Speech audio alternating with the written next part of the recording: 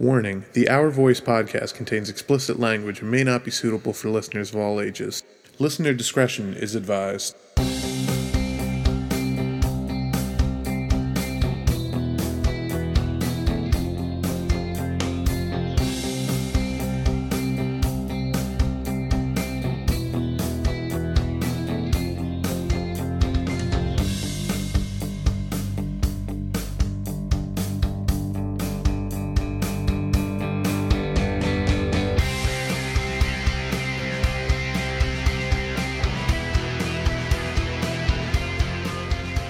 Okay, welcome everybody to episode 2 of the Our Voice podcast. I'm your host, Anthony Montrullo, joined here by my co-host, Adrian Higgins. Hi.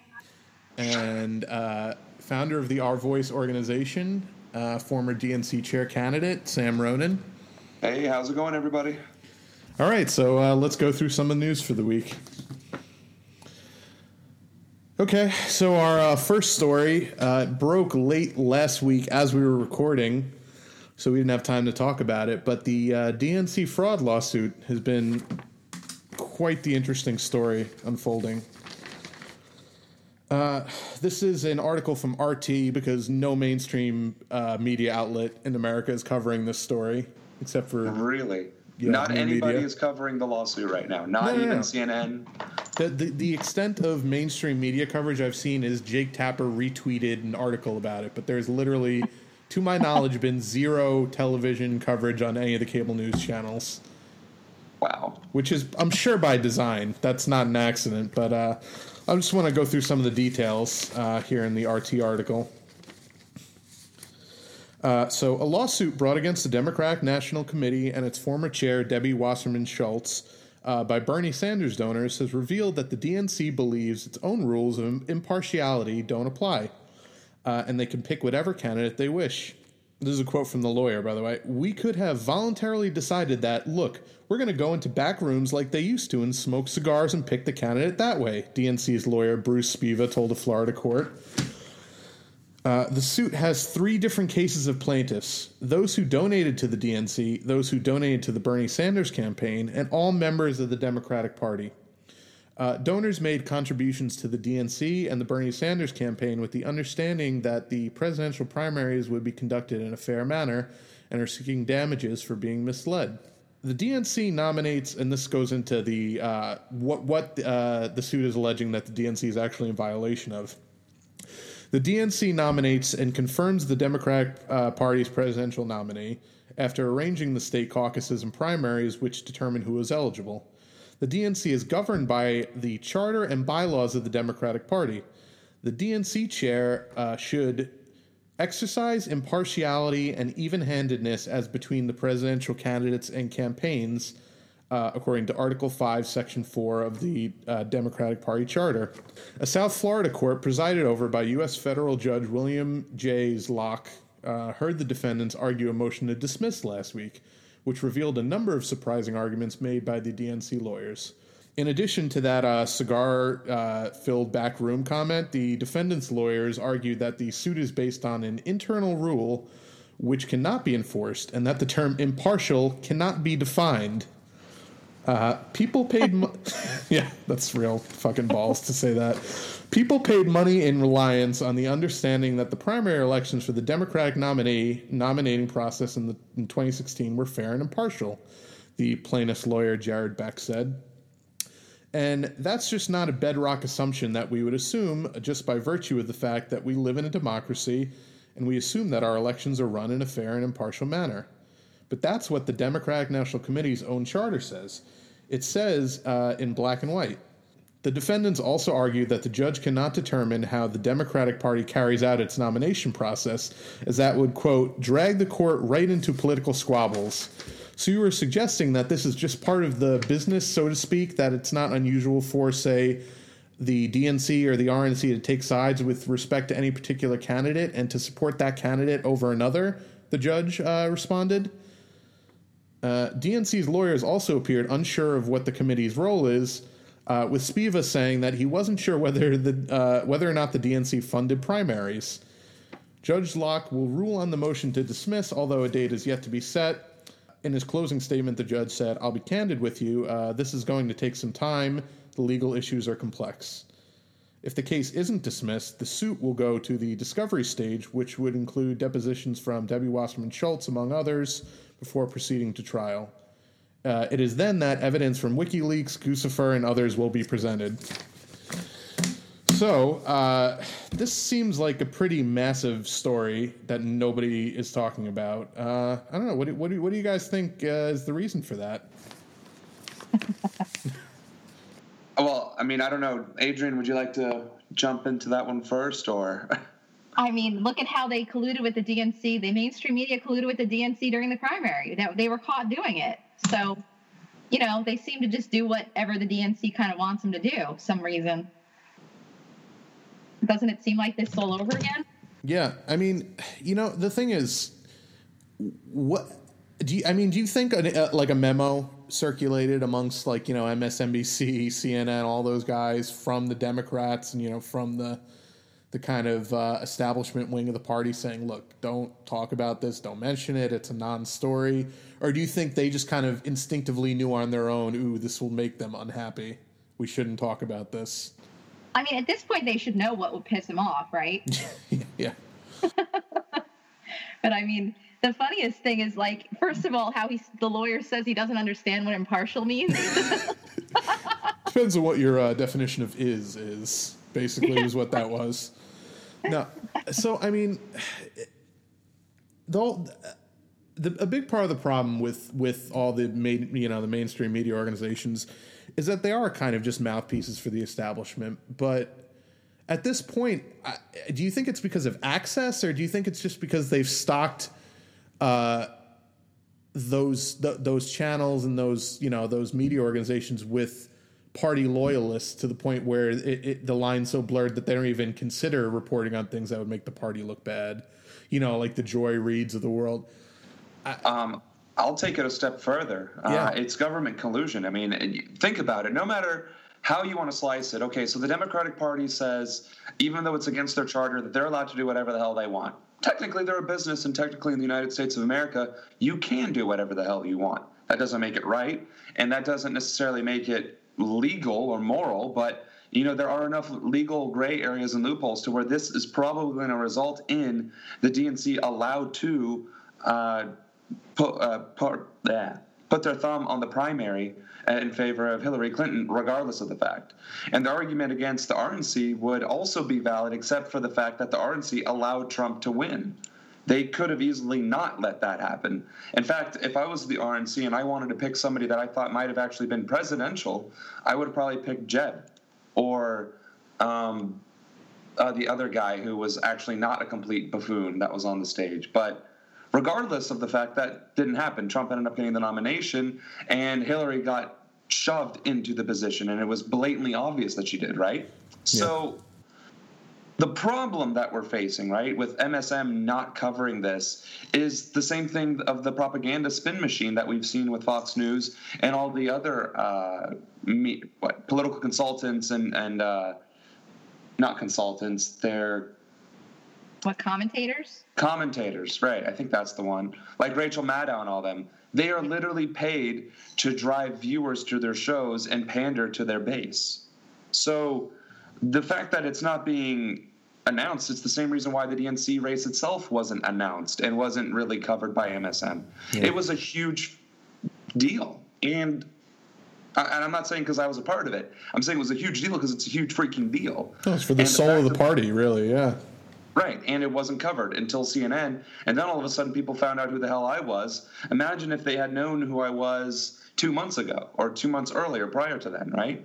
So to say that we are in a very dark and dangerous time politically in our country is a complete and utter understatement, because now they're literally going to be allowed to squander and alter our votes. Like, at the not just the federal, not just for president, but for all primary elections, which makes the primary election a farce. And the fact that most states in our country makes it either impossible or next to impossible to run as an independent, that means you're forced to run in the duopoly system, and you're at the mercy of whatever corrupt members of the party, both parties, are in charge of counting the ballots. And all the legal protections that are there to protect the ballot apparently, or could be rather, determined to not be covered in the primaries, which is just as terrifying. Which means people like me, right, who will run as a Democrat or a Republican for Congress in 2018, I could lose outright, not because of my message, not because of my race, not because of any sort of demographic background or effort on my behalf, but because the Democratic Party said, no, we are not going to let that happen. Like, that's disgusting. Yeah, it is. And just to clarify for the listeners, because I'm sure one or two is going to have the question, when you say run as a Republican, you basically just mean to use their ballot access and infiltrate as a progressive on the Republican ticket, right? Because you're running in such a deep red district. Right, and let me be very clear. Even if I run as a Democrat, that does no way, form, or fashion mean that I have all of a sudden sacrificed all my convictions, beliefs, or spine. Yeah. I just got on the phone 2 days ago and told Steve Shabbat, well, not to his face, unfortunately, but that if he voted for the American Health Care Act, that it would be an act of domestic terrorism, because you would be... So the definition of terrorism is to instill fear or damage against a population for political gain. Mm-hmm. What greater fear is there than to say that you will lose every single bit of coverage you have just gained? And even though 80% of the country still doesn't have coverage, you're going to lose it on top of that 80 that already exists. So 90% or more of the country is going to be without coverage. Like, if that isn't domestic terrorism, then I really don't know what is. Yeah. And we'll get to the healthcare stuff later, but yeah, that's a whole nother. I mean, I saw, by the way, that you tweeted that out and you got your first round of actual Trump trolls. That was pretty entertaining. Oh no, I sought them out. I went on pro-Republican and pro-conservative channels. Yeah. And I tweeted that stuff. And every time they tried to troll me, because I mean, it was like debating a 4-year-old. It was nothing but circular arguments. And then when they lost, they started attacking my grammar and spelling. And then when I called them out on that, they started back with their circular arguments. What I was trying to do was develop controversy, because here's the other unfortunate truth. There's no such thing as bad press, right? But with the DNC and this lawsuit, there would be bad press if this did make it into mainstream media. And again, Fox News isn't covering it either. And you would think, again, they would be gleefully covering this and showing the tumultuous problems within the DNC itself, right, to bolster their base. But there and again comes the collusion and the conspiracy theory. I believe this is government controlled, in that you got whatever administration is up here at the top telling MSM, like, we're supposed to keep things wild and unruly like we do in the Middle East, but we still need to keep just enough stability where people think they have a voice and that their vote matters. So the thing is, our vote does matter. I'm not trying to say that it doesn't. But what I am saying is, if we want to overcome it, these problems, what we're seeing is we have to come together as a nation, as individuals outside of the party system, and attack it from all fronts, to where if we do get usurped or do get undermined by the parties, that it is so blatantly obvious that it cannot possibly be ignored. You know what I'm saying? Yeah. So that's my takeaway from it. I mean, I'm disgusted, don't get me wrong. It's just, I'm not surprised. I saw it firsthand. I mean, come on, I ran for the DNC chair, and they gave me a pat on the head and said, oh, that was adorable. Yeah. Well, my takeaway from that is that it's pretty funny and ironic that actual Nazis are also grammar Nazis. But beyond that, what was it? Oh no! The other thing about the RNC, you know what's funny is that, as corrupt and effed up as the Republicans are, the RNC doesn't have superdelegates. I mean, the Democrats still have an extra hurdle to totally throw in the way of anybody that is not suited to their corporate agenda. So, I mean, they're even more corrupt in some ways than the Republicans, at least in terms of their primary process, which is insane because, you know, when you think of corruption, you typically would say, oh, yeah, the Republicans, of course, they're bought and sold by corporations. But, I mean, the Democrats in their primary process are even more corrupt and not non-transparent than the Republicans are. And they just will govern as an excuse. Yeah. And it's disgusting. Like, I mean, it's literally sad that the party that is belligerently trying to undermine the American people with, you know, the healthcare and all the other stuff is actually the good guys in comparison. Like, that doesn't even make sense to me. Yeah, no, it's absolutely insane. So, you know, hopefully, I mean, it's going to take a little while to get a ruling on that. If the judge does not dismiss it, I think we might see some coverage. It'll be impossible to ignore if Debbie Wasserman Schultz has to actually testify in front of a judge as to whether or not she, you know, colluded to tip the scales in the primary. I think that's I know she. I'm just saying. I think that would be impossible for them to ignore in terms of coverage. But here's the thing: I don't think so. Because they completely ignored Bernie Sanders, and he was filling stadiums and filling ballparks outside. The DNC race wasn't covered until the final two forums and then the one CNN debate. And then they were in cahoots to keep me silent, and Sally and Pete. You know, they kept three of us quiet the entire time. And so, no, I don't think it would be out of the realm of possibility, especially now, with all the precedents already being set of blatantly ignoring big stories.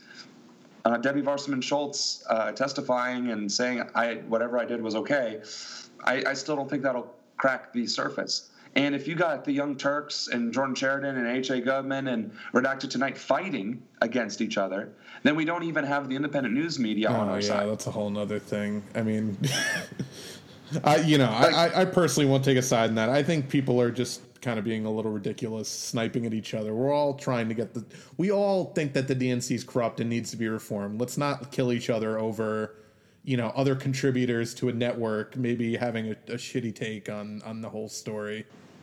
Oh, I didn't even hear about that. They're fighting now? Like, so there's more on the far left? Fuck's sake. So when the DNC story broke on, you know, last week or whatever, TYT was on, or I think it was on Mondays, and TYT was on, and Jank is away, and they had kind of a replacement panel of John Iadarola, Michael Schor, and I don't even remember, one other person. It was a pretty, and this is no offense to them, but it was a very it was the most centrist members of TYT on the panel. Oh, like that guy, Michael Tracy, who was promoting religious liberty bullshit. I was, God. Michael Tracy's actually fairly progressive on most things. I don't know. They have a weird... But you should have seen the episode about religious liberty. Really? He was like, guys, you know, progressives need to stop dismissing religious concerns. I was like, oh. I don't know. They have a weird mix there. But no, in any event, so what they did was they covered it, and they said that they basically kind of dismissed the lawsuit and said it. And I don't want to put words in their mouth, but they didn't seem super concerned with the lawsuit. And, you know, I tend to think if you had Jimmy Dore on that panel, or if Jank was on there, or if Jordan or any of those people, it would have been covered a lot differently. And it was. I mean, Jimmy had aggressive progressives on Thursday night, last night, and he talked all about it, and he, you know, fucking rammed the DNC for it. So, you know, I'm not...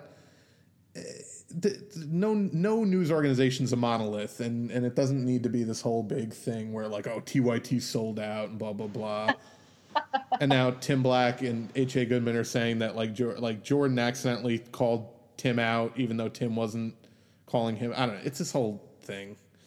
But like, guys, come on. We all want the DNC to reform itself. That we all know who the real enemy is in this fight. Let's not kill each other when we all want the same thing. Well, and that goes right back to everything else, right? I think at the end of the day, and I mean, please disagree with me or challenge me on this topic, but what we are doing is focusing on the wrong issues. We are focusing on the symptoms, right? The corruption in the DNC, the corruption in government, the lunacy of Trump, Pence, Ryan, and McConnell, right? We know what's screwed up. We know what is broken, and we know exactly how to fix it, except we're not doing it. And I think the problem is people are still reeling from the primary election and the general election, and they just haven't had a chance to direct and focus themselves, and to the detriment of our own efforts, of our voice, right? Because here we are, we have the structure, we have the path to direction, we have a proverbial, face of the organization. We got everything that any of these organizations would want or need, right? We have a podcast. We have the ability to stream on YouTube, Facebook, Twitter, and apparently Instagram, Twitch, right? We're on every single social media network. And yet people are still like, well, what about this one? Or what about this one? Or what about that one? And now we see the Young Turks arguing with this person and this person. And then we see more infighting. We see more infighting. And then even in the Democratic Party, there's infighting within that. All we are seeing on the left is infighting. And what we're seeing on the right is consolidation. They are all in with each other. And for better or for worse, they are succeeding. They are winning this particular battle. And it's going to be despotism at this point. So I don't know what it will take for the left to pull together, but we need to stop focusing on these symptoms, not to dismiss them, of course, to acknowledge them that they exist, but to use it as a fuel for our own passion. To fight the root cause. To fight the root cause, which is the fact that we ourselves as people do not have a base. We do not have a support structure, and we do not have something that we can build and work and grow ourselves. And so that's what our voice is there for. It is supposed to fill that gap and that need. But when people don't know it exists, of course, that need continues to go unfulfilled. So my main thing is, no matter what happens with the reformation of the DNC, I'm actually concerned that the Democratic Party will fall. And I said this when I was running for the DNC. My main concern with running for chairman was to prevent its collapse, because in a duopoly, if only one side falls, what do you have? So, and now we're finding out that political parties can rig the primaries in their favor. So you're basically ushering in an era of the party, right? Big Brother, like the legitimate dictator, communist, freaking Stalinist Russia, Nazi Germany bullshit at this point. And that is the most terrifying thing, in my opinion, that could possibly result from this, and what is resulting from this. I mean, let's be real. The Republican Party continues to push its nonsense, and the Democrats continue to lose support because they refuse to go left. They're staying center and not going a center more left. Well, and to that point, to what you were saying, Trump is a symptom too. He's right. Not the cause. The cause is corruption and money in politics. And I mean, and that you can trace any of these things we're complaining about can be traced back to the corrupting influence of money on our politicians and the fact that we have no voice. Well, that we don't have a voice. And it's not that money is corrupting, because what is money, right? Like I don't have that much money anymore, but I had $8,000 in the bank account, and that's a lot for a lot of people, but it's also not that much for a lot of people. But $8,000 is $8,000, right? Sure, yeah. Add 2 zeros to it. Now, well, what I'm saying is add 2 zeros to that, and I have $800,000. You know what that does? That gives me a little bit more financial security, and it gives me an opportunity, right? Money is not an influencing factor. Weakness and corruption and greed is the influencing factor. If you gave me $1 billion, our voice would be flipped over in a heartbeat. We would be a national organization that would demand the presence of MSM through virtue of being able to buy a spot if that's what it took. Sure. Here's $1 million, NBC. You will host me. I don't give a damn. And then the whole country will hear it, and it takes care of itself. You know what I'm saying? Yeah. Money is a tool.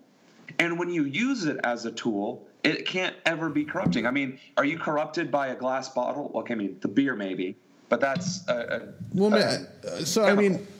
of people have this criticism of the phrase, but maybe a better phrase is dark money in politics. So right.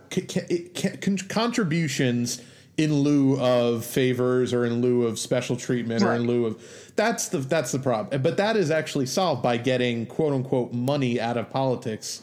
Which doesn't mean that no money can flow through. It just means, And I'm not disagreeing that money or corporations being able to lobby is a good thing. I'm certainly not saying that. What I am saying is we have weak leadership.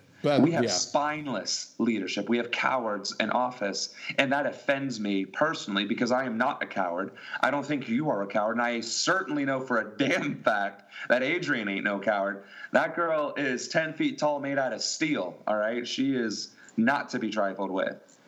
But the people in office, they're weak, they're pitiful, they're easily influenced, they're easily swayed by pittance, like $20,000, $300,000 for their campaign fund to sell out 318 million Americans. It's disgusting, and it's reprehensible.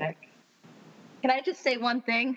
www.wolfpack.com. That's what I want to say. It's Wolfpack. Join Wolfpack's great. Wolfpack's excellent.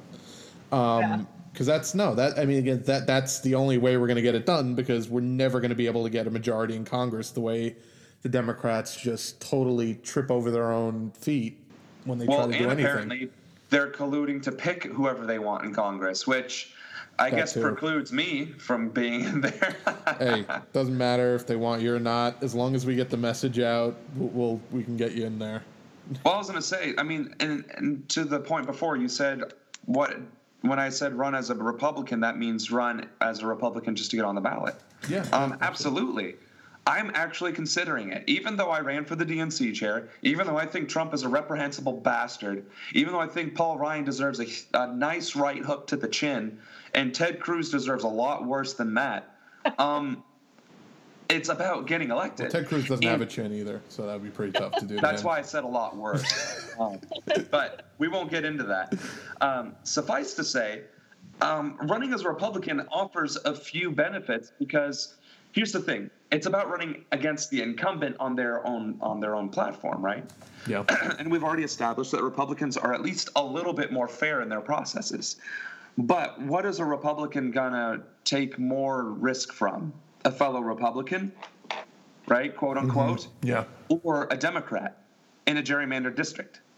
See, what had happened was last year, the Democrat kept trying to call out Steve Chabot to the debate floor, and he didn't have to, because he knew that he did not have to show up. He did not have to campaign. He didn't have to make any speeches. He didn't even have to fundraise. All he had to do was be on the ballot. And because he was the incumbent, he was on the ballot. And he won because of those reasons. So if I were to run as a Republican, though, I could call him out on the debate stage, and I could call him out for it on his own merit, like on his own playing field as a Republican, right? Yeah, that's interesting. I feel like there's a greater opportunity to bring them to the block, the chopping block, as it were, by running as their own party. And now this goes for Democrats, too. Is a Democrat in a safe seat going to give a damn what the Republican says? Absolutely not. But a Democrat has to listen to what another Democrat says at the end of the day, right? And we saw that even if you're not the favorite, the contender, you can still drive a narrative. I drove the narrative of the DNC race. Make absolutely no mistake. They were talking about a 50-state strategy in the first two forums, and by CNN, Jim Green, Tom Perez, and Keith Ellison were all freaking parroting my speech, which was we need to do local grassroots campaigning, fundraising, and ensuring that we got local candidates up and down the ballot supported. So absolutely, it's possible. I'm glad Todd Perez stuck to that message, by the way. Yeah. It really does not. He learned a lot from you, I think. See? Leading by example. I'm already the best DNC chair we ever had, right? But I'm not trying to take up all the time of our podcast on this topic. It's just, to me, it's the one that hits home the most, because it's the one that matters the most. It's the one that affects people the most. It's the one that disenfranchises people the most. And that's why you have the least amount of political party affiliation and at any point in time in history. That's why if I run as a Republican, fine, I might lose the Democratic base and I might lose the Republican base, but who cares? Because the independent base, the people who don't normally turn out to vote, the ones who are waiting for somebody to vote for to show up. Which is a larger voting block than the Democrats or the Republicans right now in this country. Combined, in many cases. Yeah, no, it's true. So that's what I'm saying. It doesn't matter what party you run for. Be very, very clear on that point. It does not matter which party you run for. What matters is your convictions and your platform. And that's, I guess. And the other interesting thing about what you're saying is that, without getting into too much of the behind the scenes that we've talked about, we don't know necessarily that the Ohio Democratic Party would be super supportive of you as their nominee. They might try to stifle you in that process. If you run against Steve Chabot, you don't even have to necessarily. I mean, you know, I don't know what the primary, if it's an open primary or not in Ohio, but it's not. It's not. So you have to be a registered Republican. Can you gotta be register day of though? I think so. I think you can register day of, but you have to be registered. So, I mean, you can just hitting on Steve Chabot, who's an insanely corrupt individual for his corruption alone. I mean, he voted yes on the AHCA. Take a wild guess, either of you, who his top donor was to his 2016 campaign committee. I'm going to guess it's something with the pharmaceutical industry or the insurance. Yep, the insurance company gave him $60,000, which was the most he's gotten from anybody. And his seventh highest donor was the health professionals with $31,000. So he takes a shit ton of money from the healthcare industry and just, you know, does their bidding. So he's... But see, and I'm sorry. No, yeah, I just wanted to say that goes back into the point of what I was saying. He is a weak, corrupt individual. He's being bought and sold by the insurance company. You know what? I know for a fact I wouldn't get insurance company money, or at least they'd give me one check, and then I'd say, thank you for your $300,000. Now I'm going to turn right around and shove it down your throat. Like, it is that easy. Like, it's like, it's not like you're handed this check, right? Well, I mean, I don't know if I think we're just doing audio, so I'm good. Yeah, nobody can see you, but nobody can see me. So it's not like somebody hands you this big stinky check. It turns into freaking Arnold Schwarzenegger in his prime, and then says, "I will crush you if you do not listen to me." No, it doesn't do that. What it does, it's a piece of paper that is now sitting in your hand, and you're like, "Ooh, money. Let me cash that." Oh, it came from the insurance company. Sucks for them because I'm still going to promote universal health care. Done. You have just overcome the influence of money. It's not that hard. Yeah. And so one more quick thing on Chabot, and then I want to move on to the healthcare bill. Yeah, sorry. No problem. So just another layer of his corruption to kind of illustrate for you. This is from his Wikipedia page, but I sourced it to a local paper.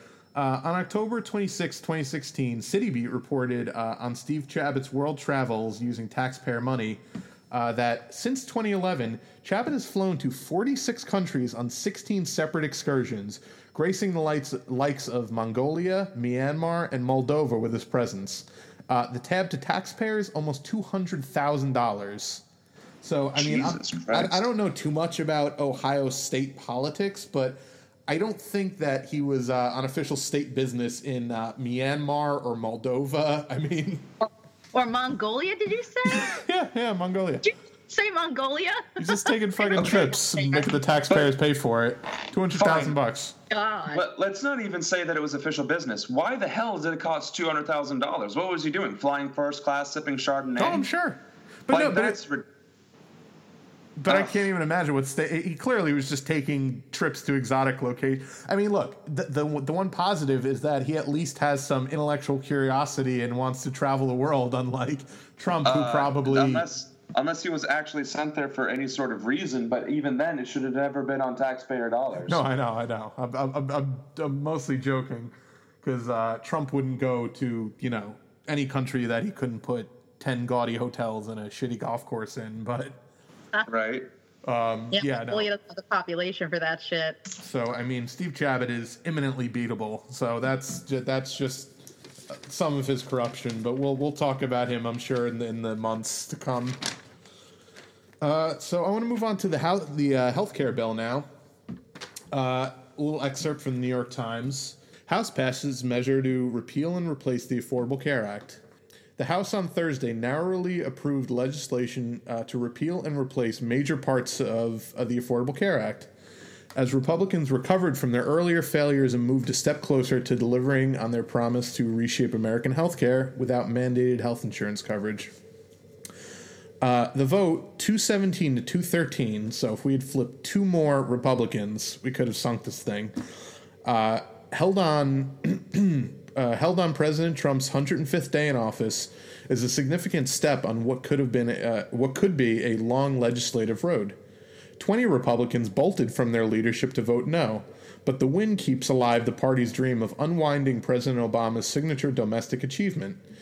The House measures faced profound uncertainty in the Senate, where a handful of Republican senators immediately rejected it, signaling that they would start work on a new version of the bill virtually from scratch. To the extent that the House solves problems, we might borrow ideas, said Senator Lamar Alexander of Tennessee, chairman of the Senate Health Committee. We can go to conference with the House, or they can pass our bill. Even before the vote, some Republican senators had expressed deep reservations about one of the more important provisions of the House bill, which would roll back the expansion of Medicaid under the Affordable Care Act. So I want to get into another element of this story in a minute, but I just want to kind of lay out some of the And now, this bill, they literally didn't release it to the public, put it out without any time for anyone. I think they gave Congress people a day to look at it before they voted on it. So nobody knew what the hell was in it when they voted on it. But from what people, like reporters who have gotten a chance to take a look at it, have found combing through it, it's a nearly $1 trillion tax cut for the top 2% of Americans. And that same amount of money gets taken out of Medicaid expansion. So they're taking almost $1 trillion away from the poorest people in this country to give to the richest mother effers in the country, literally, the top 2% of the population. On top of that, they say the big talking point that Paul Ryan keeps trotting out, which is total bullshit, is that, oh, well, there's an amendment in the bill that allows for pre-existing conditions. That's why it was passed, because there's, but that amendment is the same as the Obamacare, the Medicaid expansion, in the fact that it allows states to decide whether or not they are going to maintain pre-existing condition coverage. So in deep red states where they don't give a shit about that and they're paid off by, the insurance company in that state, they're going to get rid of pre-existing conditions outright. So this bill does not protect against people, against denying coverage for people with pre-existing conditions. And this bill is just an absolute disaster. It's 10 times worse than the first bill that they couldn't get through. But now they secured some far, far right support for it, so they managed to get it through the House, even though the Senate seems poised to kill it. But, what do you guys think about this bill, just in general? I mean, Adrian, put into give me a little bit about the bill and how you're feeling coming out of this vote. I mean, that was exactly what Senator Sanders said. I just saw him do an interview for, Jakey Tapper, I think. Real name, not his porn name. Yeah, as Jimmy Dore always says. I always think that. But basically, first of all, I want to talk about that pre-existing condition bullshit, by the way. Yeah. Because I was seeing the list that people are circulating online. I don't know how accurate it is, but it's like all this stuff like C-section, pregnancy, injury sustained in rape.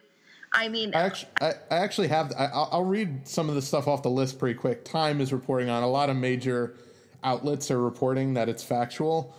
Right. Let me just read down the list.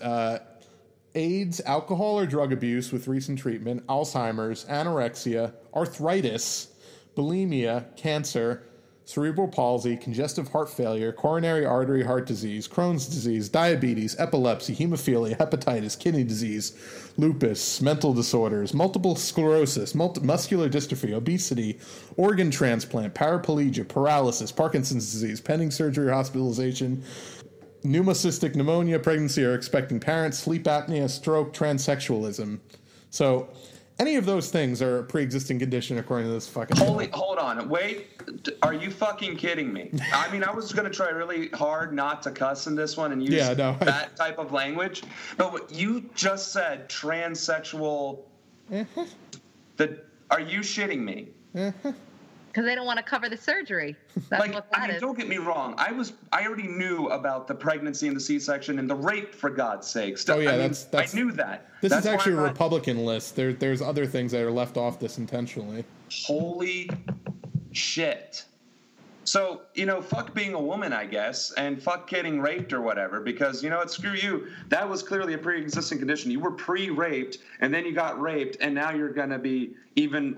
No. Yeah, well, yeah. That makes me even more... You know what? You should not have told me that. Because now I'm really angry, because I'm about to just go back onto live stream call up whatever one of these assholes is still awake in Washington and be like, listen here, you dumb son of a bitch.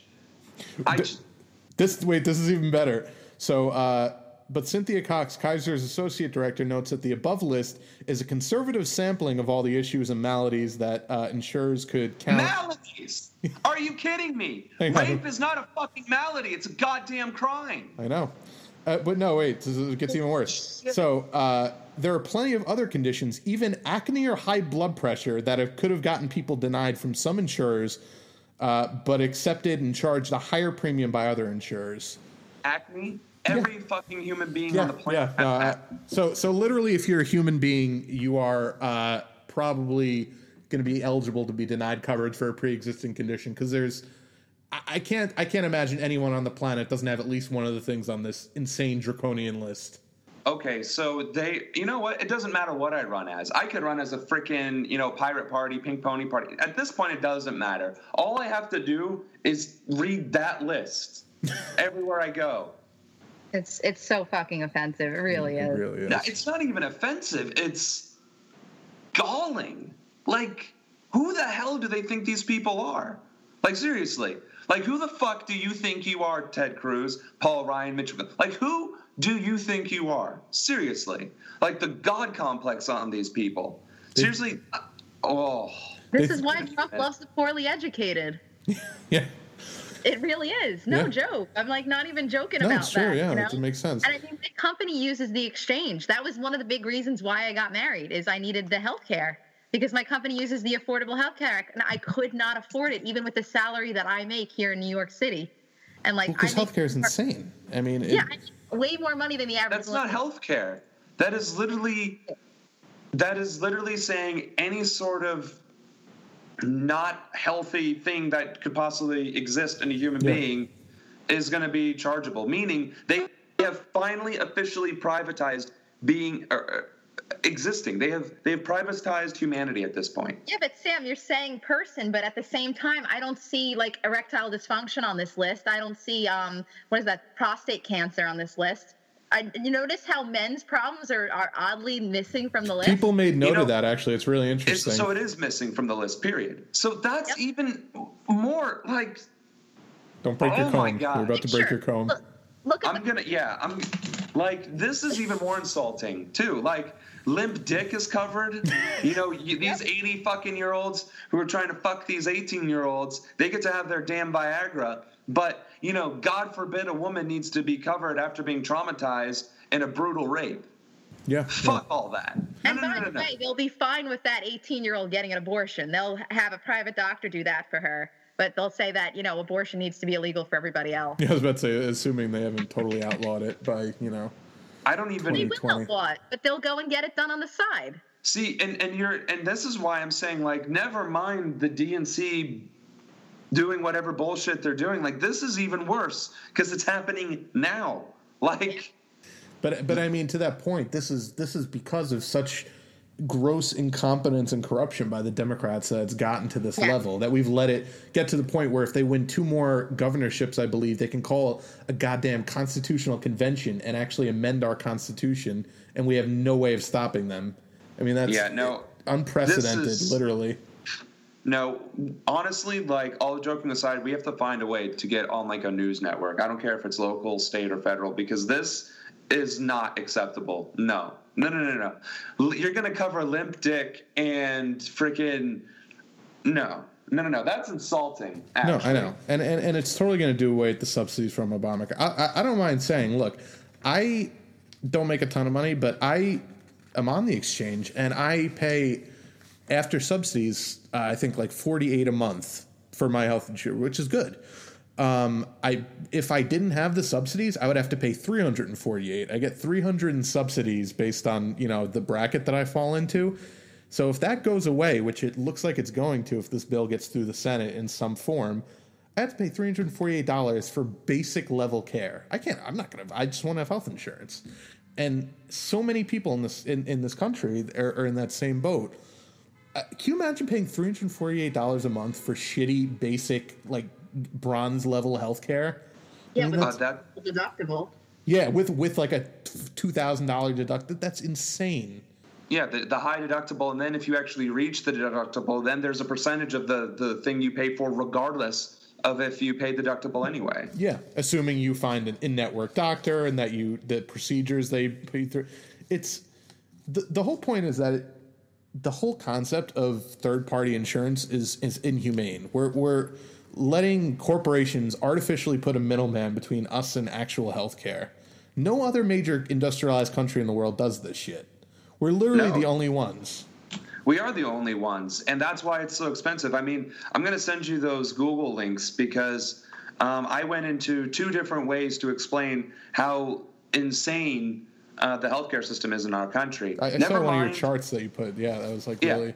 The one breaks it down through what we pay in taxes, what we pay in health insurance, and then the additional costs that physicians charge, pharma, and blah, blah, blah, right? And then there's another one that talks about what hospitals themselves charge, which, guess what, folks, are multipliers. Multipliers. Meaning, if you break a leg and it actually costs the hospital $500 to fix, they're going to charge you $2.7. You go to a different hospital, they'll charge you $3.5. If you go to a third hospital, they might charge you $4. And it's an artificial. It's a vicious cycle, and it's all artificial inflation brought on by this system. And like I work in healthcare, so I see this all the time.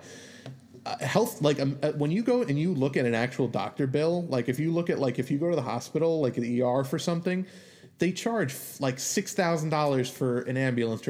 They have to charge these insane inflated prices because the insurance companies pay them typically on AWP, a basis, which is, a made up number, and they pay them maybe a fraction of what they claim.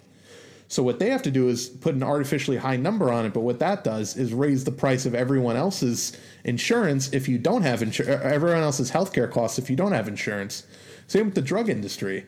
There's this, perfect example. There's this drug, doxycycline. I'm sure you've all heard of it. It's 1,000 years old, not literally, but it's one of the oldest, most common antibiotics known to man. Treats Lyme disease, super effective but cheap, drug. We used to get a bottle at the pharmacy of 1,000 of these for $22. Great, $22 for 1,000 pills of doxycycline. What happened was, and I don't remember the drug manufacturer. I'd call their bitch asses out by name. Bought up one of the ingredients that's used in the processing of doxycycline tablets and monopolized it. And doxycycline shot up from $22 to $2,200 per 1,000 count bottle. So now recently it's come down to, I think, about $500 a bottle. So what that does is make people say, oh, look, the price came down on it. It's the same concept. I mean, are you guys familiar with the term Overton window? Where essentially it's a political term meaning that you pull conversation so far in one direction that when it bounces back, you're artificially pulling the window. So when it bounces back to the center is now to the right. Yeah, that's exactly how our political spectrum went. Well, we went so far right, and the Democrats tried to go a little center that by the time all was said and done, they ended up basically being right in the spectrum. And that's why going left is exactly what's needed and why there's so much need and desire for it. Let's be real, too. What's considered alt-left or extremely left in the United States is conservative in Europe, which does have universal health care and education and is working on universal basic income, for crying out loud. Those are conservative beliefs in Europe, and they are ultra-left wet dreams in the United States.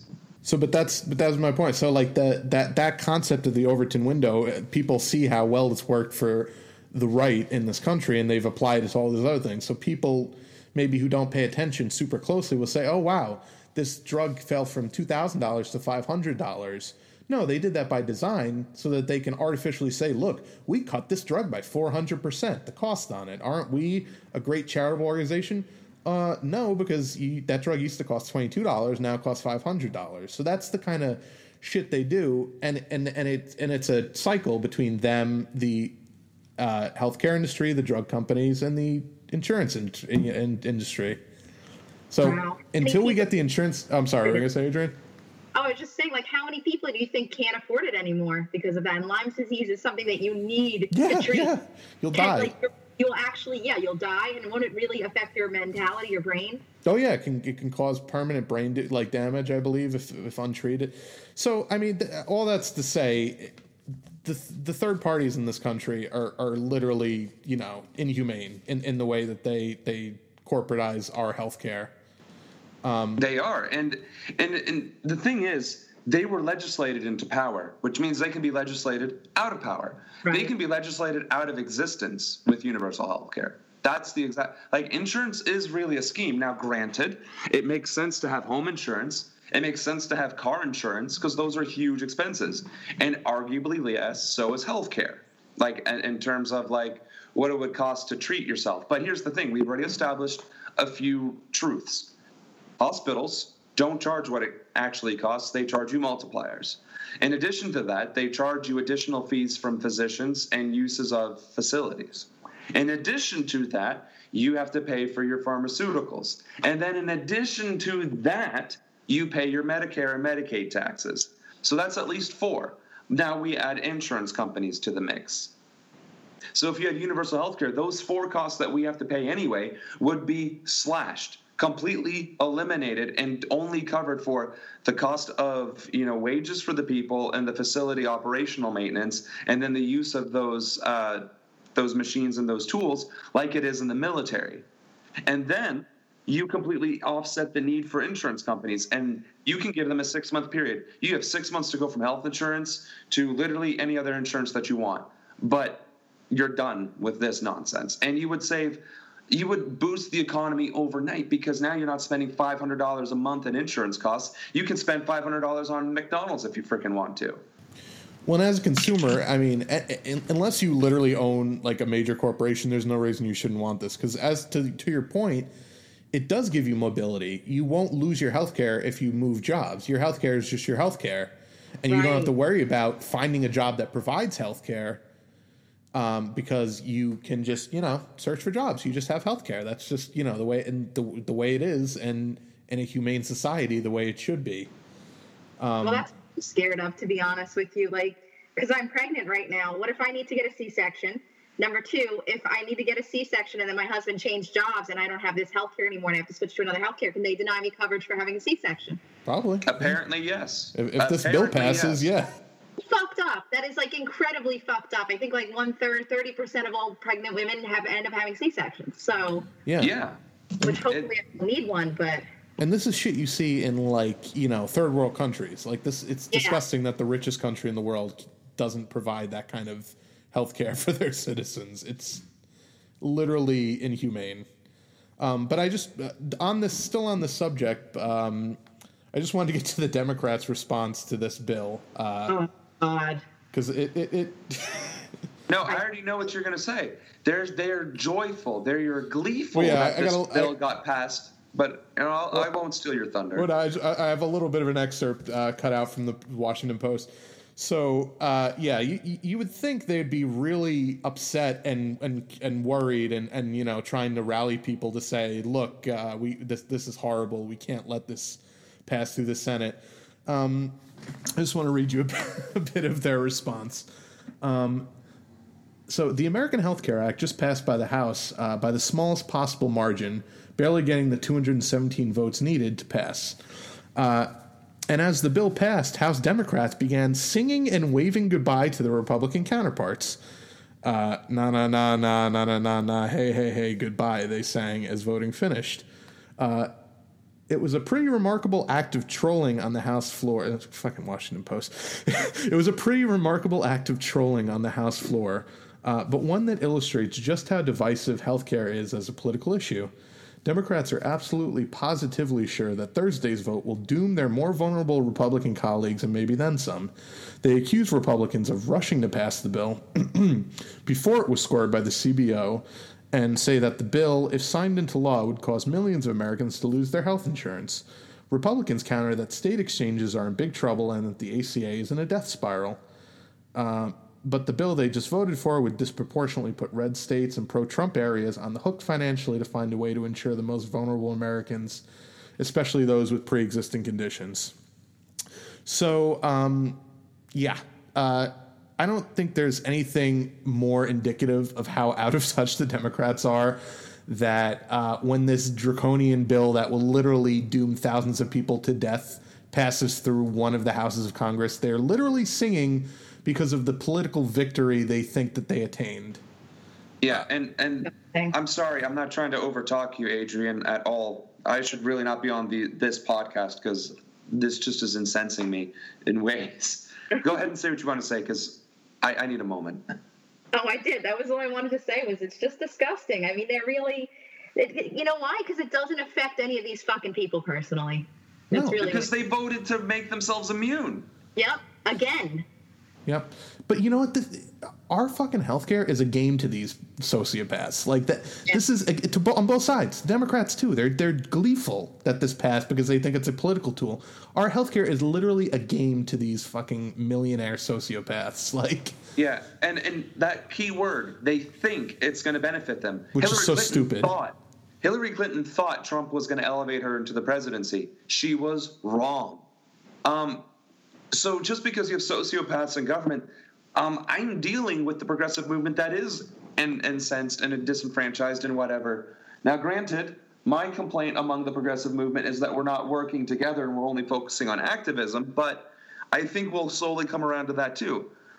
But the fact of the matter is, Democrats aren't going to win points through this. If I get one more damn DNC, DCCC email from them saying, oh, now we got to fight back and blah, blah, blah, and they don't actually do anything worth fighting back for, i.e. presenting universal health care, presenting an alternative, and just saying, oh, look how stupid they were, they're doomed. They are actually doomed. Well, and they don't get it. Well, you know, they right after this bill passed, while they were having their fucking karaoke jamboree, one of the reporters asked Nancy Pelosi, "So, you know, this horrible bill just passed. Are you gonna pass single payer? Or are you gonna put single payer on the platform?"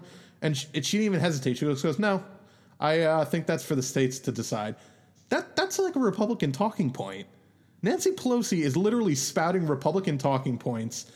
And literally ignoring the biggest layup of all time in terms of a policy position because she is just so insanely corrupt and controlled by her donors. She's not the leader of the Democratic Party. It's Tom Perez who's the leader of the DNC. Leader. Isn't she? She's in a leadership position. I mean, I don't think anyone would dare call her or Tom Perez a leader in any traditional sense of the fucking word. Well, okay, I'm not saying he's a traditional leader. I'm saying he's in charge of the Democratic Party. But she's a millionaire, so what does it matter to her? She's actually the sixth. Either she or her husband is the sixth richest person in California. She has over $100 million, so she's probably not super concerned about even not having any health care, because I'm sure that's kind of a drop in the bucket. If she had to pay for a $100,000 procedure, that's a drop in the bucket for her. Yep. And I'm sure she doesn't have to. I'm sure she's got better health care than you and I. No, Congress people have health care for life. They actually have universal health care, unlike us. Fucking assholes. Ugh. So this really just proves the point that for my congressional run, we do have to get on some sort of major spotlight because what is the one thing that isn't happening? It is not being attacked and it's not being lambasted. Right? Bernie Sanders, fine. He talked about the need for universal health care, but did that really make waves? No, because the MSM ignored him. So, and Tulsi Gabbard, I don't know if she she signed on. Yeah, she signed on HR 676. Yeah, she just sent an email out actually today about how people need to get behind universal health care. The funny thing is she was trolling Trump today on Twitter because he is such a buffoon that he can't help but stick his foot in his mouth 10 seconds after a political victory. He was meeting with the Prime Minister of Australia, and he goes, "Hey, your health care is a lot better than ours." Yeah, you fucking idiot, because they have universal health care. You literally just made the case for the progressives by saying that. I know. He's Bernie so called dumb. him out on that. Well, it was funny. Bernie was on, I think, CNN, and Chris Hayes showed him that clip, and before Chris could even ask him a question, he was like laughing hysterically. He's like, "Oh my god." He just can't help but put his foot in his mouth. Like he just He's a fucking clown. He's a fucking. But they can't beat him. That's how inept they are. They can't beat this clown. No, here's the thing. They can beat them. The Democratic Party as an entity, as an existing thing, as a structure, can win. because it has all the resources and tools at its disposal. It's the inept morons running the show who don't understand a single sliver of reality that are causing them to lose. It is not rocket science. What are we doing wrong? Don't do that and we win. What are the things we're doing wrong? We are not fighting for, I don't know, people. We're not representing people. We're not listening to them. We're not integrating them. We're not passing the things they want or need, for that matter. Like, healthcare isn't even a want. It's a need. Education. Republicans are now calling it that it isn't a right, that it should be a privilege for the few. Okay, let's just go back to 11th century Europe, the Inquisition in the Dark Ages. Let's just go there. Call it a day. Because... well, they're leading with their values, and that's really helping us out. Well, Adrian, when we put hope on the ballot, we win, and when we put fear on the ballot, we lose. I heard a wise man once say that, so I think it's probably true. Oh man, I can't even. But no, the problem with transparency.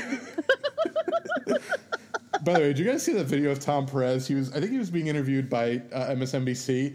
And there was like a stage behind him, and he literally he hit one of his talking points about leading with his values, and an American flag on the stage fell behind him. Yeah, I did see that. It was the funniest goddamn thing. Like, between that and the bird shitting on him, I think the universe really is just like, all right, this dude. Yeah, fuck that guy. Is what they're trying the to symbolism say. is just too. You're muted, by the way, Sam. Well, good, because I was interrupting you anyway. So, but yeah, the symbolism is real in what's going on. Like, I mean, first of all, we're a mockery in the rest of the world, right? Angela Merkel, she's right now the most powerful person on the planet. Yeah. She's the leader of the free world right now. Yeah, she's the leader of the free world. In her head. Like, our leader has no brain in his head. I'm sorry to say it, but he's got the vocabulary. I'm not sorry. No, I am absolutely not sorry. I am sorry, because we're all paying for it. Yeah. Well, we are. Yes, I am sorry that we're paying for it, but I'm not sorry that he's a dumbass. He's an idiot, and he has no business leading anything, let alone a country, let alone a business. And he's got couldn't even fucking run a education. All three of us put together. How is he such a moron? It's amazing. Because his fucking dad was rich, and he probably didn't do anything when he was in school. He's a. No, he was draft dodging and getting laid and playing basketball or whatever. Yeah, just hanging to get laid. Just the most obvious case of born on third and thinks he's hit a triple of anybody I've ever seen in my entire life. But I do want to move on to. I got one more story prepared. So we talked a lot last week about Obama's $400,000 speech to Wall Street and how kind of gross and disgusting that was. So in the weeks since, some prominent politicians have had time to weigh in on that. I just want to read you a couple quick responses. Elizabeth Warren, who's from a piece in Business Insider, Massachusetts Senator Elizabeth Warren said she is, quote, troubled by news that former President Barack Obama is getting a lucrative paycheck for an upcoming speech to a Wall Street firm.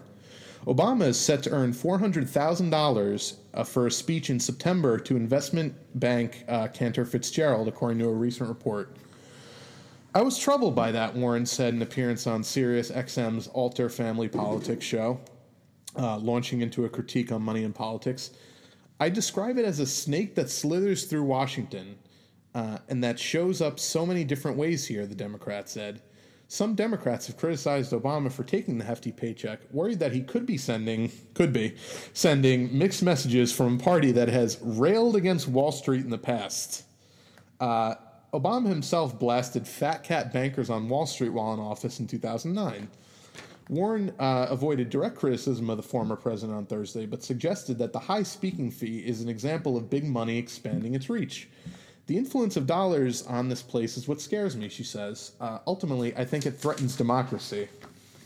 So, I mean, I think for a lot of people, that's the Elizabeth Warren we used to love. I don't know where she was in the primaries, but I'm glad that she's at least reforming to some semblance of her old self.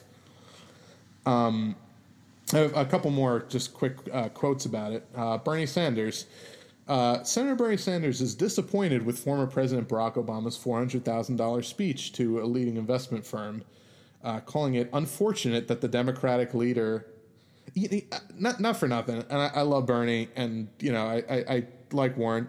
Nobody will just say this is like blatantly corrupt. They all say troubling and unfortunate, and I understand they have to work within the party, but when is anybody in the party going to stand up and say, no, this is blatantly corrupt for you to be taking money? Yeah, I know you will, Sam, but for you to be literally taking money as a thank you for not prosecuting bankers. But I just want to finish through his thing because I have one more, actually two more really hot takes on this whole situation. So if this is further Bernie comments. I think at a time when people are so frustrated with the power of Wall Street and big money interests, it is unfortunate that the former president is doing this.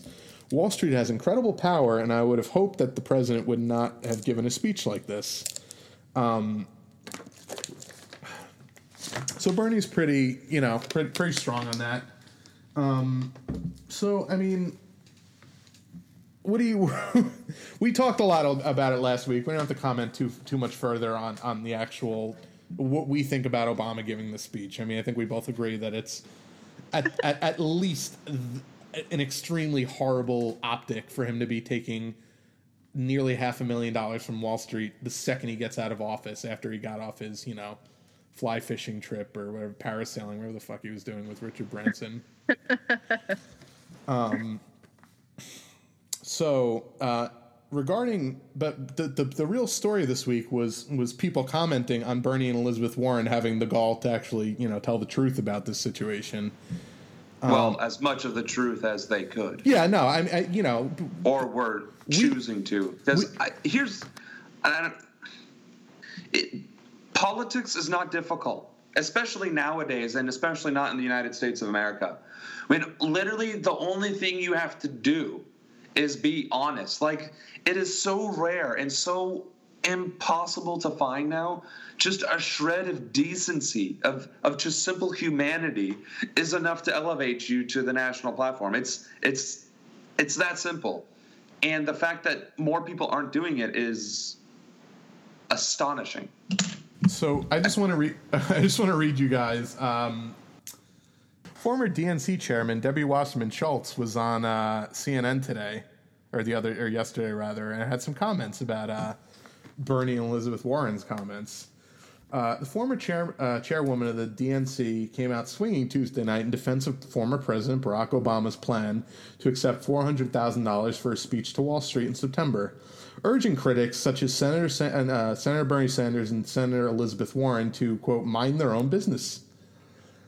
Warren, a possible presidential candidate in 2020, said that she was, quote, troubled by Obama's decision, and Sanders, a former Democratic presidential candidate, told CNN it was not a good idea and distasteful. After being shown both criticisms during an interview with CNN's Aaron Burnett out front, Rep. Debbie Wasserman Schultz fired back that it is none of anyone's business what someone who is a member of the private sector decides to accept in terms of compensation. With all due respect to anyone who chooses to comment publicly, and she's such a coward, she can't even call them out by name.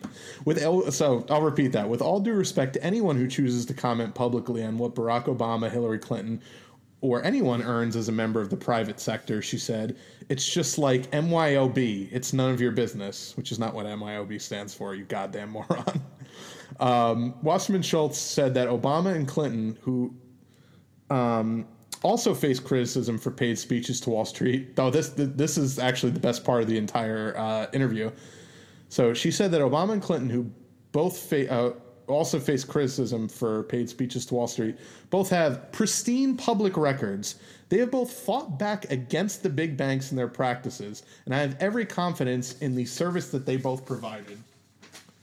So before I rage on her, does anyone else want to... Adrian, you want to take a stab at the fact that Obama... You know what I'm going to say. She's a fucking cunt, man. She really is. I fucking hate her. I really do. I mean, I'm sorry to be so vulgar, but how else can you describe her? Why are they still having her on these shows? She is repulsive to anybody with a goddamn functioning brain that understands how party politics works. She's disgraced. Like, why? Yeah, exactly. Why the fuck are we still listening to her? She's horrible. I mean, I will say this. We definitely failed any hope or attempt of trying to maintain the viewer age discretion limit with our choice of words. That's okay. But on to those points, she had to step down in ignominy. Why are we still listening to her because of that? Secondly, and most importantly, for the service they rendered to the banking industry? No. She said for the service. Okay, where is it? They have pristine public records. They both fought back against the big banks, was her quote. Really? Yeah. Because correct me if I'm wrong, and I may very well be wrong. I think it was this 2012 big old recession, or was that the 2008 was the big one. 2008. Okay, so 2008, there was this great recession, and I believe it was due to banks giving mortgages to anybody willy-nilly, and then there was this big old bubble, and it burst. And they were also additionally they were illegal. Well, it wasn't illegal, although it should have been. It used to be illegal. They were trading securities they knew would fail, so they were betting on faulty mortgages. It's super complicated, and I have a very base level understanding. They were playing Enron. My point in making this extremely sarcastic remark is that despite all that, the illegality, or at least the immoral ethical antics, what did the president do? Did he jail them? Did he prosecute them? Did he push an agenda to save banks from themselves and to break them back up and to save people and to bail out the homeowners who just lost everything? No. Instead, he gave a $1.5 trillion bailout to them that we've been spending each and every single fucking year. $1.5 trillion in corporate subsidies is what is going to these criminals from our tax dollars. And it's just so ironic because, I know the article was talking about Hillary Clinton. Bill Clinton repealed Glass-Steagall. He repealed FDR's, banking regulations, which set the stage for this whole bubble in the first place. Set the stage for this practice of investment banks and personal. I forget but for the two banks to intermingle. It's just. To say that either of them did a goddamn thing about the banks is just laughable. It's not laughable. It's infuriating. It's everything about this podcast has raised my blood pressure. I need to drink more alcohol. I already went through one. Notice this was full when we started. This thing was gone about an hour ago. I'll tell you what, if they ever pass nationwide recreational marijuana, we'll get stoned before we do these so we don't get as worked up before. Well, I'm still in the reserve, so I still don't get to have that. So. Oh, damn. Yeah. Okay, so there was one, a lot of idiots immediately came to Obama's defense because people had the gall to say that it looked bad for a president to take $400,000 from Wall Street. Yeah, it does. But so Trevor Noah had some comments on The Daily Show. I'm sure he did. Which, okay, I'll just read through them. Obama's back and so are the haters, Trevor Noah said on Thursday's Daily Show. Haters, because we're fucking poor and struggling to pay our rents, and we think that it's disgusting that he's taking 400. I'll keep reading, but I'm just the framing alone is just infuriating. But the former president is taking a lot of heat for giving a speech to Wall Street firm Cantor Fitzgerald for a fat paycheck, but Noah wasn't buying the outrage. Quote, Obama's getting $400,000 to be a keynote speaker, he said. He's probably going to give a very important policy speech entitled, The 4 Boats I'm Going to Buy. Now look, I know that people may say that it weakens public trust when politicians cash in immediately after leaving office, but there should not be a but after that sentence. But at least Obama waited till after he left office, unlike President Trump, who's using the White House as an ATM machine. And it gets even better, or worse, depending on how you want to call it. Quote, so the first black president must be the first president not to take corporate money afterwards. No, my friend. He can't be the first of everything. Fuck that and fuck you. So, Trevor Noah just is the straw men are piling up in his mansion right now because, first of all, it's just not factually true that Obama would have been the first to not take corporate money. Jimmy Carter is the perfect example of what you do when you leave office. Jimmy Carter went and built fucking Habitat for Humanity homes after he left office. He turned down corporate speaking fees because he just was like, look, I serve the American people. How horrible would it look if I started taking all these fat checks from Wall Street? It looked like I'm being paid off. And he was right. Other presidents, Harry Truman, you don't need to take corporate money after you leave office. Obama got a $65 million book deal. What the fuck does he need $400,000 for to give this speech? But beyond that, it's so fucking disingenuous. And this is the same shit that the Clinton camp was doing in the primaries to try to paint all Bernie supporters as sexist. To say that this has anything to do with the fact that the first black president shouldn't take money. No president should take money from Wall Street after leaving office. It's fucking corrupt to the core. So Trevor Noah is a total goddamn moron, and it's it's not surprising because I tried to watch his show when he first started after Stewart left, and I lasted for a few months, but Jon Stewart. The great thing about Jon Stewart, and I don't know, did you guys watch back when he used to host The Daily Show? Yes.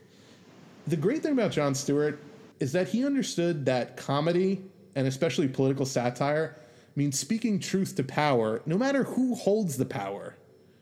Not fucking literally covering for oligarchs who are making $400,000 for an hour speech. You think Jon Stewart would have defended Obama taking $400,000 from a shady Wall Street firm? Hell no. And I don't know why he was picked of all the people, and I don't know if he doesn't know the fact that Jimmy Carter didn't take money and that Harry Truman never took that kind of money, but Well, he's a corporate tool. I mean, I don't know if you guys saw the Humanist guy did a video where he was saying that he can't even show Trevor Noah's image. He wanted to show a clip from The Daily Show. He couldn't show it. And he couldn't even show his image, okay, because Comedy Central owns it. And Trevor Noah is also, he's also brought on Tomi Lahren and was, like, defending her. Yeah. He's a fucking liberal who has her on. I'm sorry. That's just bullshit. But, I mean, why are you people defending this? This is indefensible. Like, what? Fucking. Well, you know what he did? He put hope on the ballot. It's just so. I mean, I tell you all that because it's just really discouraging that's the kind of quote unquote lefty media that's being put out there. So we wonder why half the Democratic Party is misinformed. It's because you have morons like that trying to change the narrative and make it seem like it's totally cool to take $400,000 checks from Wall Street. I just want to read you a quote, though, from Barack Obama's book, actually. This has been making the rounds on Twitter. You guys may or may not have seen this. This is from The Audacity of Hope. Few lobbyists prefer an explicit quid pro quo to elected officials. Their influence comes from having more access than the average voter, having better information, and more staying power when it comes to promoting an obscure provision in the tax code that means billions for their clients. For most politicians, money is not about maintaining status and power. It is about scaring off challengers and fighting off the fear. Money cannot guarantee a victory, but without money, you are pretty much guaranteed to lose. When I decided to run for Senate, I found myself spending time with these people of means. As a rule, they were smart, interesting people, expecting nothing more than a hearing of their opinions in exchange for their checks. But they reflected almost uniformly the perspectives of their class. I became more like the wealthy donors I met in the sense that I spent more time above the fray, outside the world of hardship of the people that I had entered public life to serve. So, I don't know what the hell happened to that guy, but that is spot on, and he seems to have totally lost track of that. I mean, that's pretty profound coming from him in 2009 or 2008, whenever that book was written. Yeah, it came out before the election, right? It was like his "I'm going to run for office" book. Yeah, or might have, I'm sure he wrote it before the election at the very least. So he clearly understood the corrupting influence of money back then. What the hell happened to him in the 8 years, in the intervening 8 years? I mean, he didn't have a lot of experience when he started. Yeah. I think he got steamrolled. I mean, it was kind of obvious. Well, how do you get steamrolled? You're the president of the United States of America. If you sneeze, it makes headlines. If you lick your lips, it makes headlines. If you eat greasy freaking potato chips and wipe it on your shirt, it makes headlines. He failed in fulfilling his promise. Yes, he did. But do not say that it was due to his being new. He was incompetent or weak or both. Now, it makes me a little bit angry because he has done a lot of good things throughout his time, and he has prevented a lot of worse from happening. But you're right. The corrupting things that he has done are beyond forgiveness, and it's disgusting. Because, again, it keeps going back to money and politics and all that, and to me, I just cannot fathom being handed a check for however much money and being told that if I don't do what I was told to give this money for, that it would somehow be taken away from me. And if I do accept this money, I have to do this thing that is going to negatively impact 318 million people. I don't know how I could sleep at night if I took that money, as paltry or as vast as it would be, and then turned right around and said, I'm going to sell out everything I stand for and believe in. And I think it hit him really hard and fast because I was reading a lot of articles about this. And I don't know how many of you guys have heard about this, and I don't have the info in front of me, but you should, look into it further. His whole cabinet was picked by Citigroup. He got an email from a Citigroup executive that said, here's 5 or 6 African-American or Latino-American candidates that we would prefer you put into. So basically they were like, look, this'll get you by with the liberal crowd because you'll say, oh, look, I have the most diverse cabinet ever. But these are also just happen to be the most pro-business guys that a Citigroup executive picked for him. So I don't know how much money Citigroup gave to him in his election campaign, but I think stuff like, and by the way, he picked almost everybody on that list except for I think one person. So he got hit hard and fast the second he got in there, and I think it might have been the people around him, and he was surrounding himself with Rahm Emanuel and all these other corrupt motherfuckers that like have no problem taking tons of money to serve corporate interests. And I really think he got bad advice from the get, and that mindset kind of set in for him, but I don't know. That's kind of what I was getting to with the inexperience. I don't think he knew the right people to take advice from, just like what Trump's going through right now, because he's inexperienced too. He doesn't know who to take advice from, and he's taking it from a bunch of fucking clowns. By the way, I heard today that Jared Kushner, first of all, is $1 billion in debt. Second of all, he does a lot of business with George Soros. Which is so ironic because liberal boogeyman George Soros, who the right thinks is like, funding every single piece of everything that's anti-Trump. Paying for every protest. Yeah, I know. It's so funny and ironic. But that just speaks to the fact that it's all a billionaires club. Like they're all in bed with each other. I mean, Hillary Clinton was at Donald Trump's wedding, or the other way around. Yep. I don't know. No, both. I believe they attended both of each other's weddings. Oh no, he couldn't have been at Hillary's wedding. No. Hillary was at probably several of his weddings because he's had quite a few. But he's so into traditional marriage, Yeah, no, family values. He cheats on his wives constantly. He's so into putting America first that he doesn't even marry American. Ugh, I don't know. But, I mean, this is just, to close this all out, I think we see where the problem is, and we just need to really push forward and get people into office who actually are going to work towards fixing the problem, not proliferate it and further propagate these sorts of things that we're fighting against. So we should do some plugs real quick. If you guys like what you hear, please rate, review, and subscribe on iTunes, and make sure you share the podcast around, because the more listeners we get, the more this message gets out there, and that's what we all ultimately want. Also, we are in the middle of an Indiegogo campaign right now. We have about 20 days to go, but we'd really appreciate if you went over and checked that out and read through it. We're trying to build. Sam, how would you describe the app we're trying to build right now? Well, we're trying to build an app, and it's supposed to be everything that a political party is in the palm of your hand in a mobile app. But that's not all the Indiegogo is for.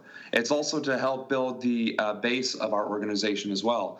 The more backers we have, the larger our list becomes, and the more we can reach out to you who have been already invested in the process so that we can all start to fight back, organize, and win. So this Indiegogo is, in short, the fundraising campaign to build a new third-party structure for we the people to use. That's how I would describe it. Yep.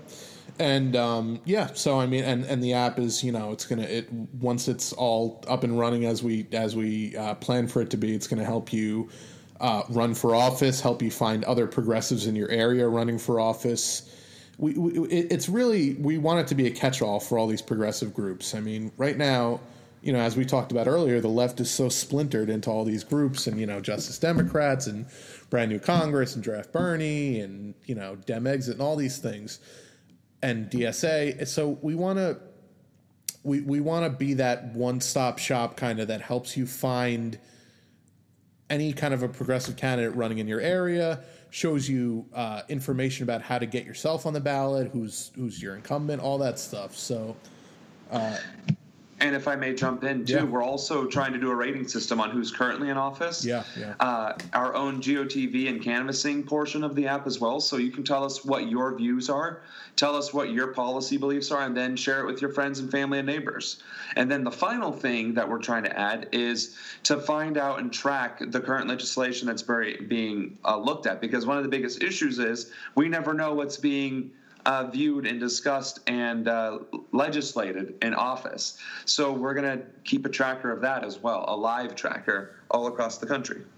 Yeah, so if you want to check that out, you can go to indiegogo.com/projects/our-voice-democracy hashtag. Or you could just search. No, just that part. Yeah, just the democracy. Okay. Or you could just search for Our Voice Democracy on Indiegogo, and you'll find it. So, yeah, with that being said, thank you guys for joining me today. We will do this again next week. We'll see you next week. We're hoping to drop these every Saturday, so keep an eye out for that. And, yeah, remember to rate, review, subscribe, share with your friends, and get the message out there. In the coming weeks, I'm in the process of lining up some interviews with prominent progressive politicians, so we will bring that to you as they come. Thank you again for joining us here at United Not Silenced, the Our Voice podcast.